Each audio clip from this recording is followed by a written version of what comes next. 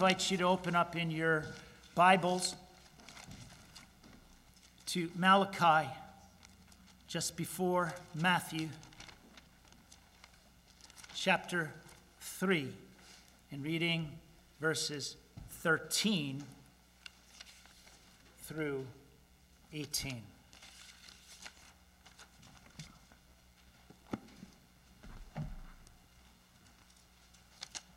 Malachi chapter 3, verse 13.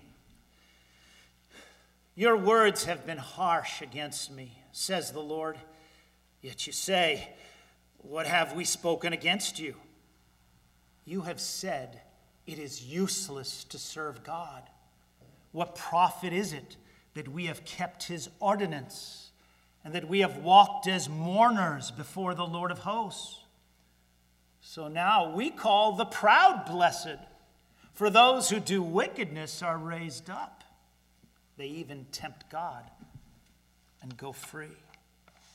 Then those who feared the Lord spoke to one another, and the Lord listened and heard them.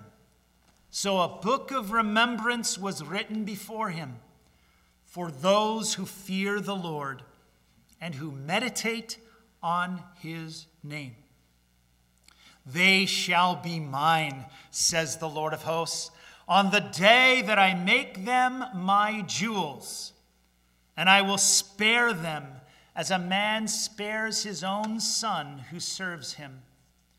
Then you shall again discern between the righteous and the wicked, between one who serves God and the one who does not serve him.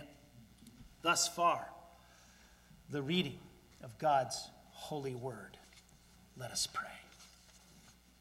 O Lord, may the words of my mouth and the meditations of our hearts be acceptable in thy sight. O God, our rock and our redeemer. And we pray in Jesus' name. Amen. It's easy to get off track in our thinking, to behold the apparent success and elevated position of wicked people in this world, and to wonder in our hearts, what's the use of serving God in the first place? If a trial we face, or a financial struggle, or a relational grief is all we get for serving the Lord, with this mindset, we can be led slowly, bit by bit, to think along the lines of verse 14, it is useless to serve God. And then it can happen, it doesn't always, but it can happen that our heartfelt worship of God and devoted fellowship with other believers can take the back seat in our weekly schedule. If we doubt the payoff of serving God, we can become less motivated to worship the Lord reverently and sincerely with God's people, and less devoted to taking time for fellowship of the saints, for the relationships we're called to have with other believers.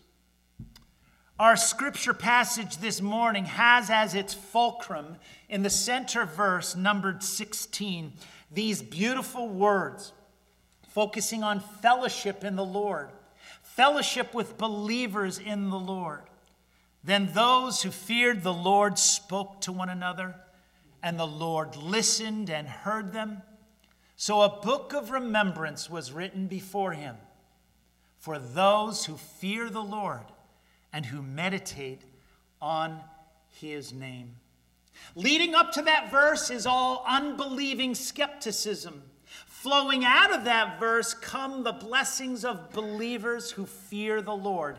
And in that verse itself, fellowship through sanctified conversation between believers is portrayed as a spiritual reality to which the Lord listens, to which he attentively hears, and which he remembers, elevating our entire experience of fellowship with brothers and sisters in Christ to the standing of being remembered and treasured by the sovereign Lord of the universe. Our first point this morning will rest in this question, verses 13 to 15. Why bother serving God? Where's the blessing? And where does that question come from in this particular context of Malachi 3? Our second point is taken from verse 16, relational blessings of fellowship as we fear the Lord. And our third point lays out blessings for now and at the last day. Verses 17 to 18, treasured and spared by the Lord of hosts. So first, a harsh question. Why bother serving God? Where's the blessing? Note how the Lord characterizes the words of his critics in verse 13. Your words have been harsh against me, says the Lord. Yet you say, what have we spoken against you? They go into denial mode. This is no mere clarification question. What have we spoken about you? They know what he's talking about. These members of the covenant community could not possibly forget having said it's useless to serve God. And then the Lord recounts in full the statements of these people of God in the external covenant community, at least, who consider themselves as those who serve the Lord with no payoff. What profit is it that we have kept his ordinance, and that we have walked as mourners before the Lord of hosts? So now we call the proud blessed, for those who do wickedness are raised up. They even tempt God and go free. There in verse 15 is where the idea of blessing comes in, and it's associated with the proud and the wicked, because certainly we haven't been blessed. Now, I hasten to say, and you must hear this, that not all questioning about the success of the wicked comes from an unbelieving heart. It comes from that kind of heart here. But in other parts of the Old Testament, we hear the believing psalmist, Psalm 73:3, say, for I was envious of the boastful when I saw the prosperity of the wicked. In Psalm 94:3, how long shall the wicked, O Lord, how long shall the wicked exult? In Jeremiah 12:1, righteous are you, O Lord, that I would plead my case. Indeed, I would discuss matters of justice with you.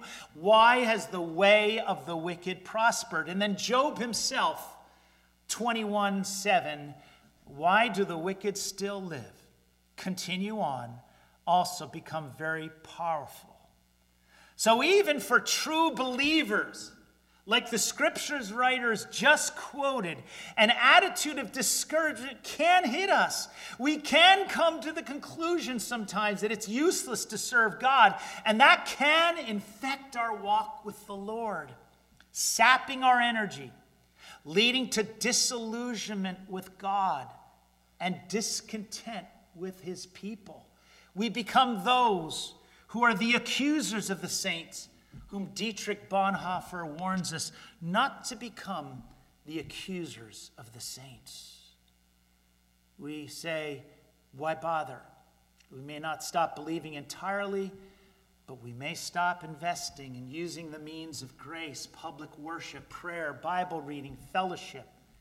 And this just leads us further and further away from God. But it's important to notice that these words in verses 13 through 15 are right next to verse 16, where twice over we hear those who feared the Lord. At the beginning, then those who feared the Lord, and then toward the end, for those who fear the Lord. It's as if to say that in those previous verses, they weren't fearing the Lord. It may be best to consider these questions in verses 13 to 15 as reflecting a truly harsh, unbelieving attitude of heart. People who are part of the outward covenant community, but without faith. People who count themselves as serving God because of their works righteousness. We have kept his ordinance, you see there in verse 14. Those who are doing everything that they suppose that they should do as mourners, but not those who trust in the Messiah. For everyone ever saved was trusting in Christ, promised or having become incarnate in the flesh. There's a coldness here. Verse 13, that word harsh is the Hebrew word chazach, meaning obstinate, hardened, as the ESV puts it. It sounds more like the unbelieving, hardened church lady of Saturday Night Live, who Dana Carvey portrayed with a smug, superior attitude of fake religiosity. It sounds like her rather than a true believer to me. It sounds like an unbelieving Pharisaical man in the temple who begins his prayer with, God, I thank you that I'm not like other men, extortioners, unjust, adulterers, or even as this tax collector. Luke 18:11. In fact, Keil and Delitzsch, conservative German commentators of the 19th century, identified these very verses as the precursors, centuries before, of the entire Pharisaical attitude that Jesus faced in his earthly ministry. These are not the plaintive cries of believing Job, but the harsh words of one who is jealous of those he considers to be wicked, the proud ones who are blessed, when in fact the very speakers are no more righteous than those that they wag their finger at. Their keeping of his ordinance is according to the quality of Isaiah 64:6. Your righteousnesses are like filthy rags. In other words, your individual acts of obedience are thrown up to God in supposed satisfaction of his call for righteousness, which can only come through faith in the Messiah. And he says he's been walking as a mourner before the Lord of hosts. Well, that one is like Isaiah 58:5. Is it a fast I have chosen, a day for a man to afflict his soul? Is it to bow down his head like a bulrush and to spread out sackcloth and ashes? Would you call this a fast and acceptable to the Lord? Here is the posturing of public mourning, which seeks to gain favor through religiosity. And the contrast is so important here. If you look at verse 16, those who fear the Lord spoke to one another. Fear of the Lord here is a synonym for faith. We have faith in the one in whose presence we stand in awe. We are taken away. Our breath is taken away by a holy God. And then we are amazed by his love that he sent a Messiah for us to die for us. When we are in awe of this righteous, holy God, transcendent, the absolute other than us, and yet immanent in the incarnation of the Son of God, immanent in the gift of the Holy Spirit in our heart, that is the God that I believe in. That's the one I come to. And he is the one that saves us today. So secondly, blessings of fellowship as we fear the Lord. Verse 16. That transition word, then. Keil and Delitzsch pointed out, then indicates that the conversation of those who feared God had been occasioned by the words of the ungodly. The ungodly speaking in 13 and 14 and 15. And they spoke with one another.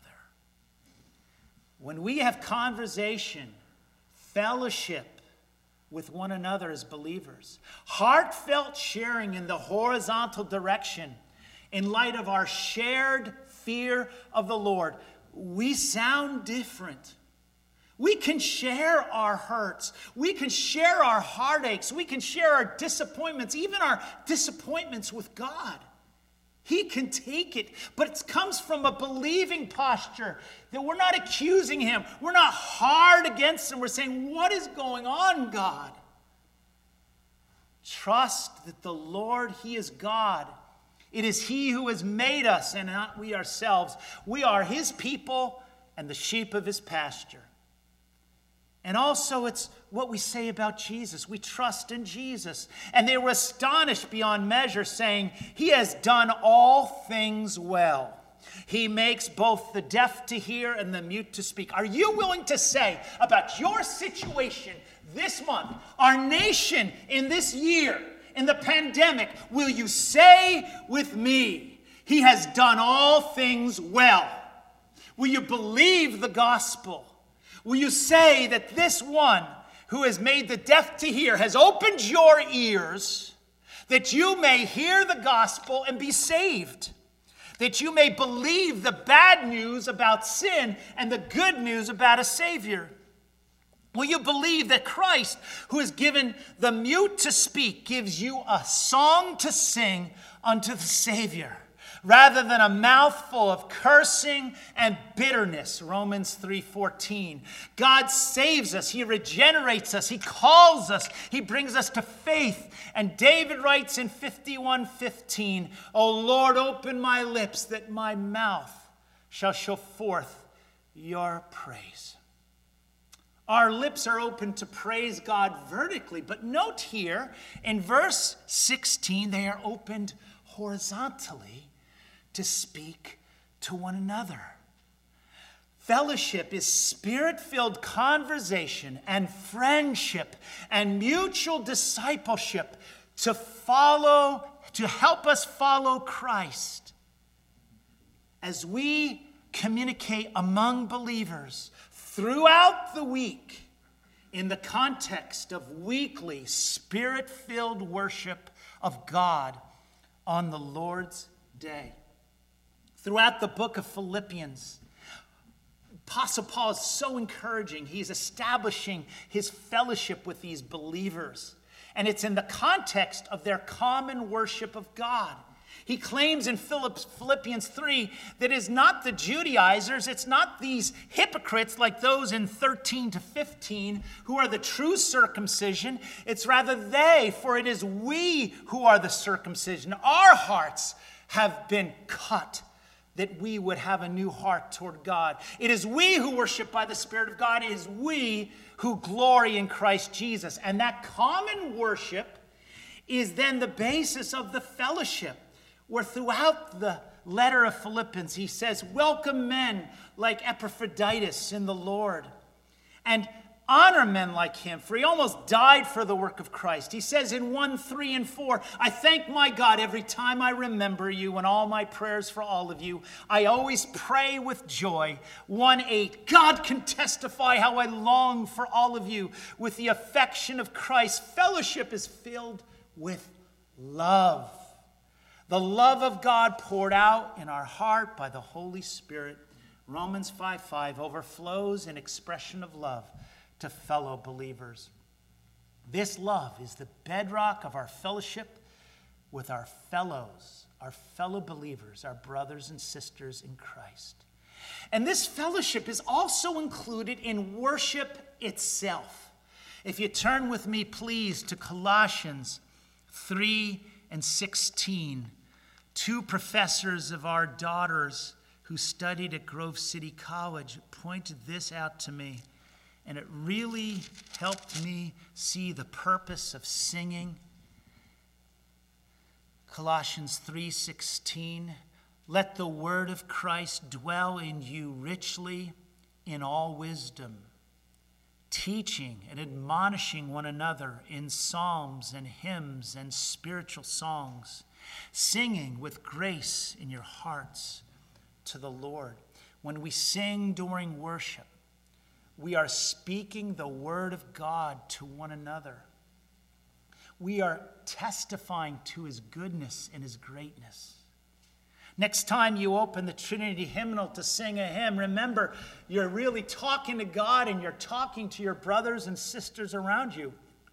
In the hymn, Holy, Holy, Holy, with which we open the service, we speak of the Lord's mercy, might, and Trinitarian glory in three persons. That's why we're here. Our focus is to be upon God.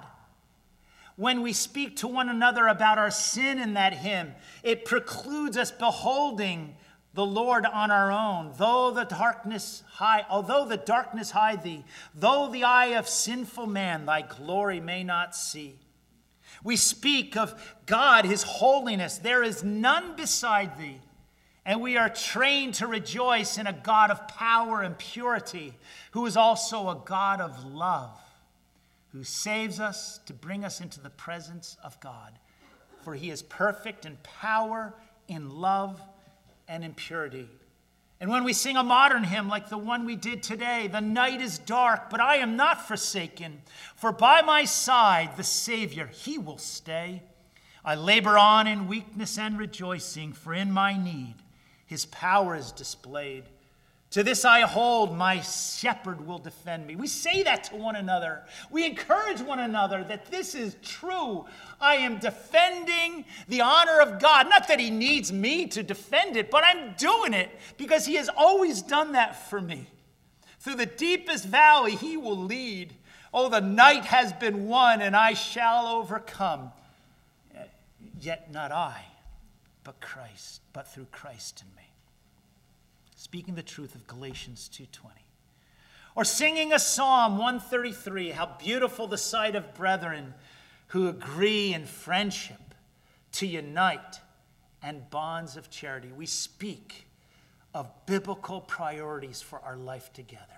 But this fellowship is not limited to our time of worship, but includes our time of visiting, encouragement, listening with sympathy before and after services. I encourage you to speak to someone who you may not have spoken to ever before or after our service. Speak with some of the visitors. Speak with someone in our church family you just haven't taken time with. Don't rush out of here. We're isolated enough with COVID. Put your mask on. Talk to each other. We can do it. It doesn't have to shut us down, does it? Can you say amen? Okay, so let us have some fellowship before and after our services. Encourage one another. And then through the week, let's take advantage of the next 2 months. Everybody says it's so cold up here. It ain't cold today. Let's take 2 months, October and November, and devote ourselves to entertaining on our decks, on our front lawns, outside after the evening service. Let's do it. Let's have fellowship as a church family. It isn't programmed. Pastor Ned and the elders do not program your life to death. You are believers, and you should have some fellowship during the week, or pick up the phone and call a sister in Christ. 2 women talking on the phone about Jesus. Take a brother out to breakfast. You could go to Ambrosia. You can sit outside at Panera. I'm not going to be your nanny as far as COVID is concerned. I am saying don't give up. We need each other. And I declare to you that as we work here Saturday, we're going to be passing each other. We're going to be talking. We're going to be chit-chatting. We're going to have fellowship. One of my dear fellowship times is at Adirondack Pastor Fellowship with the Baptist brethren, independent brethren up there. And a good Presbyterian group I'm part of down at Hope Church in Ballston Spa. I'm asking you to have fellowship as I seek to have fellowship with you and with fellow pastors. Our fellowship means storytelling, testimonies, how God has proved himself over and over. And as we look at the end of verse 16 here in Malachi, see what he says, for those who meditate on his name. You see, those who fear the Lord are going to meditate on the name of the Lord, for that name is an encapsulation of revelation. And look at verse 17. There's a name, the Lord of hosts. He's the powerful one. He's the one with all the resources, the heavenly armies at his command. Thus, we can always trust him to have sufficient and superabundant power always to intervene according to the decrees of his sovereign will. The Lord will never be frustrated. Here's the God to whom Elisha can point when speaking to his servant in 2 Kings 6. Elisha's servant, seeing the troops of the Syrians gathered around against Israel, says, "Alas, my master, what shall we do?" And Elisha prayed and said, "Lord, I pray, open his eyes that he may see." Then the Lord opened the eyes of the young man and saw, and behold, the mountain was full of horses and chariots of fire all around Elisha. Unquote. The hosts of heaven were deployed in defense of God's people. God has resources for you which you cannot see and which you cannot hear. You need to believe upon the Lord of hosts. You need to meditate that and encourage one another when a friend, when a sister, when a brother feels like there's nothing they can do. The Lord of hosts is what you need to remind them of. And then in chapter 1, I always said when I started the book, we're going to come back to this verse all over Malachi. Malachi 1 verse 2, I have loved you, says the Lord. Now here Lord is the simple Yahweh, standing alone. It is the covenant name of God. It is associated with his unalienable, unalterable commitment to his people who brought you out. He brought his people Israel out of Egypt, out of the house of bondage. You shall have no other gods before me. To meditate on the name of Yahweh is to believe that even Jesus, in chapter 8 of John, declared himself to be this very Lord. Before Abraham was, I am. That's Yahweh. And as Murray McShane put it, the heart is deceitful above all things and desperately wicked. Who can know it? Learn much of the Lord Jesus. That's the Yahweh Jesus. For every look at yourself, take 10 looks at Christ. He is altogether lovely, such infinite majesty, and yet such meekness and grace. And all for sinners, even the chief, live much in the smiles of God, bask in his beams, feel his all-seeing eye settled on you in love, and repose in his almighty arms. When you have this confidence in Christ, when you're meditating on the name of the Lord, then you can be sure that the Lord listens and hears and remembers. The listening is there in the second line of verse 16. It is an attending to us. It's like the father who bends over to listen to his babbling grandchild. We've had some Marco Polos coming in our smartphones recently, and we hear the Google and the gaggle of a 1.5-year granddaughter in Pittsburgh and a 3-month. And I'm just trying to make out, are they saying anything that I can understand? And it's like the father, he's leaning over to listen to us. And then he really hears us. He hears every word. The cat's in the cradle. My son turned 10 just the other day. He said, thanks for the ball, Dad. Come on, let's play. Can you teach me to throw? I said, not today. I got a lot to do. He said, that's okay. And he walked away, but his smile never dimmed. It said, I'm going to be like him, yeah. You know, I'm going to be like him. See, we don't have a father like that who doesn't have time for us. He is attentive to us. He is ready to hear our every word, and he hears the content of our speaking. He nods soberly as he hears us challenge one another to read God's word. He delights in expressions of grace and forgiveness that we make to one another, forgiving one another.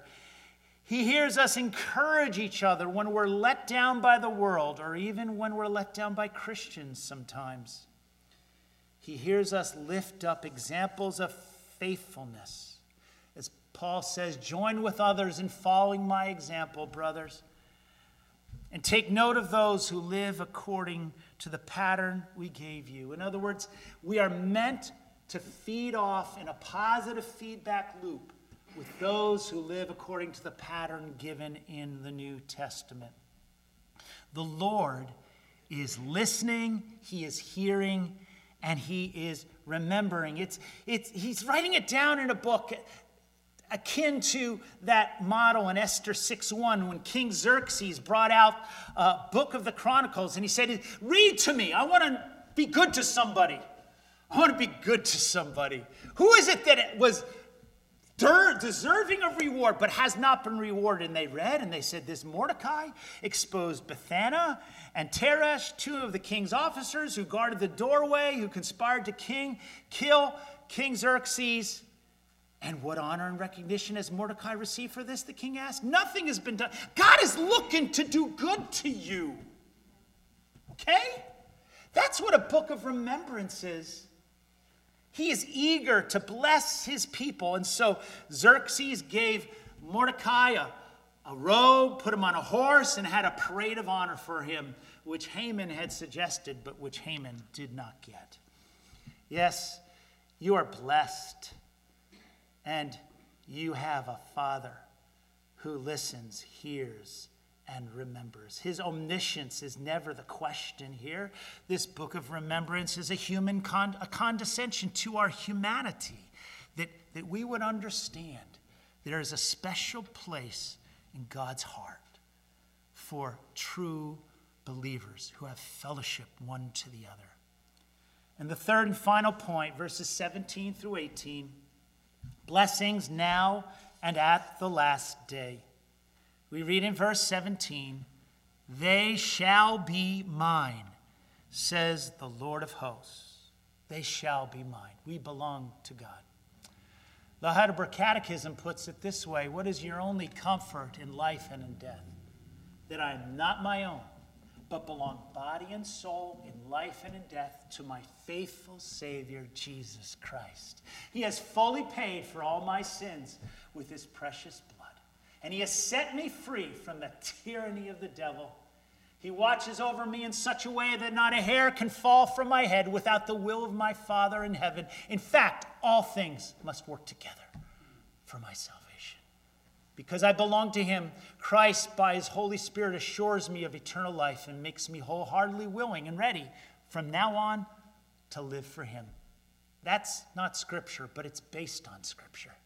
It's the truth of the gospel. You don't belong to yourself. You belong to another who is big enough to take care of you. He died for you. And he protects you from the devil. And everything combines for your salvation. And you are brought into a community of fellowship with the Trinity through this Jesus.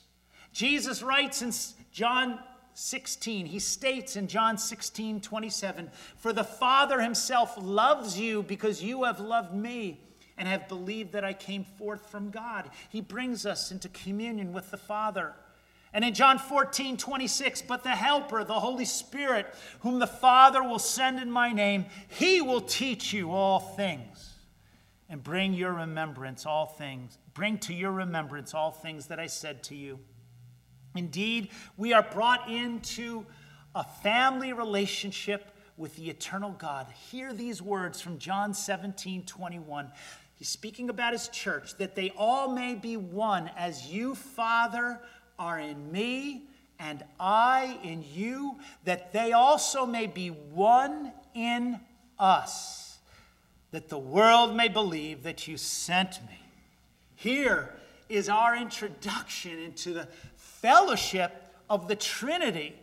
We are always human, always created, but we are given great privileges to have fellowship with God. And that is the basis of our fellowship with one another. It's this vertical fellowship and communion with God that establishes the communion of the saints. And that is the basis that we have to have courage to reach out to hurting people, because we know God has put us together in this congregation for a reason. And God has put us into his one holy Catholic apostolic church for a reason. And then he is establishing on that day, "I make them my jewels." As he says in Zechariah 9:16, "You will be the radiant jewel, a trophy in the crown." On that day, the Lord their God will save them on that day. That day is the day of judgment. We know it as the day of the second coming of Christ. And as the flock of his people, you are jewels in that crown. And all the things you're going through now, a lot of the things that we complain about, a lot of the things we grumble about and have pain in, is the polishing of you, the buffing of you through your sanctification for your placement in that crown. It's all worth it. For all things work together for the good of those who love God, to those who are the called according to his purpose. Yes, these are the jewels. It's the same jewel which God speaks of in Exodus 19:5 when he says, "You shall be a special treasure." You are the jewels. and he will go on pilgrimage with them through the wilderness. Yes, this is an imagery that you are treasured with God's people from all ages. And you are spared. Look at that word, I will spare them, as a man spares his own son who serves him. Do you know the only son not spared is the eternal begotten Son of God? He was not spared. He was the Son of the Father. It says in Romans 8, verse 32, he who did not spare his own son, but gave him up for us all, how will he not also along with him graciously give us all things? Oh, dear brothers, dear sisters, he was not spared so that you could be spared.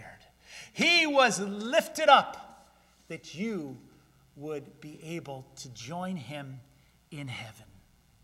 You are spared because he was not. And as we conclude the chapter, we begin to discern between the righteous and the wicked. Who really are the wicked? It's anyone who doesn't trust in Christ. We all have sin, but trusting in Christ, we have the righteousness of his life here on earth imputed to us. We are able to discern again that the righteous have an eternal reward in the new heaven and the new earth. The wicked shall be cast into hell. Yes, we discern between the righteous and the wicked. Be one between one who serves God and one who does not serve him. Today, commit yourself to the fellowship of the saints. During worship, before and after, during the week, speak to one another as you meditate on the name of the Lord. Avoid harsh accusation of God. Come to him with your honest questions. Trust in this God in whose presence we stand in holy awe and fear. Not the craven fear of those who will run from God on the day of judgment, but the holy fear of one who is amazed that the Lord of hosts remembered me by sending his Son to die for me and for us, and who remembers us now in his book of remembrance. Let us pray. Lord, bless this flock. Bring people to faith. Send your Spirit that they may believe the gospel and that they may embrace the fellowship of the saints, that they may embrace the Savior, Jesus Christ, the Son who was not spared. We pray this in Jesus' name.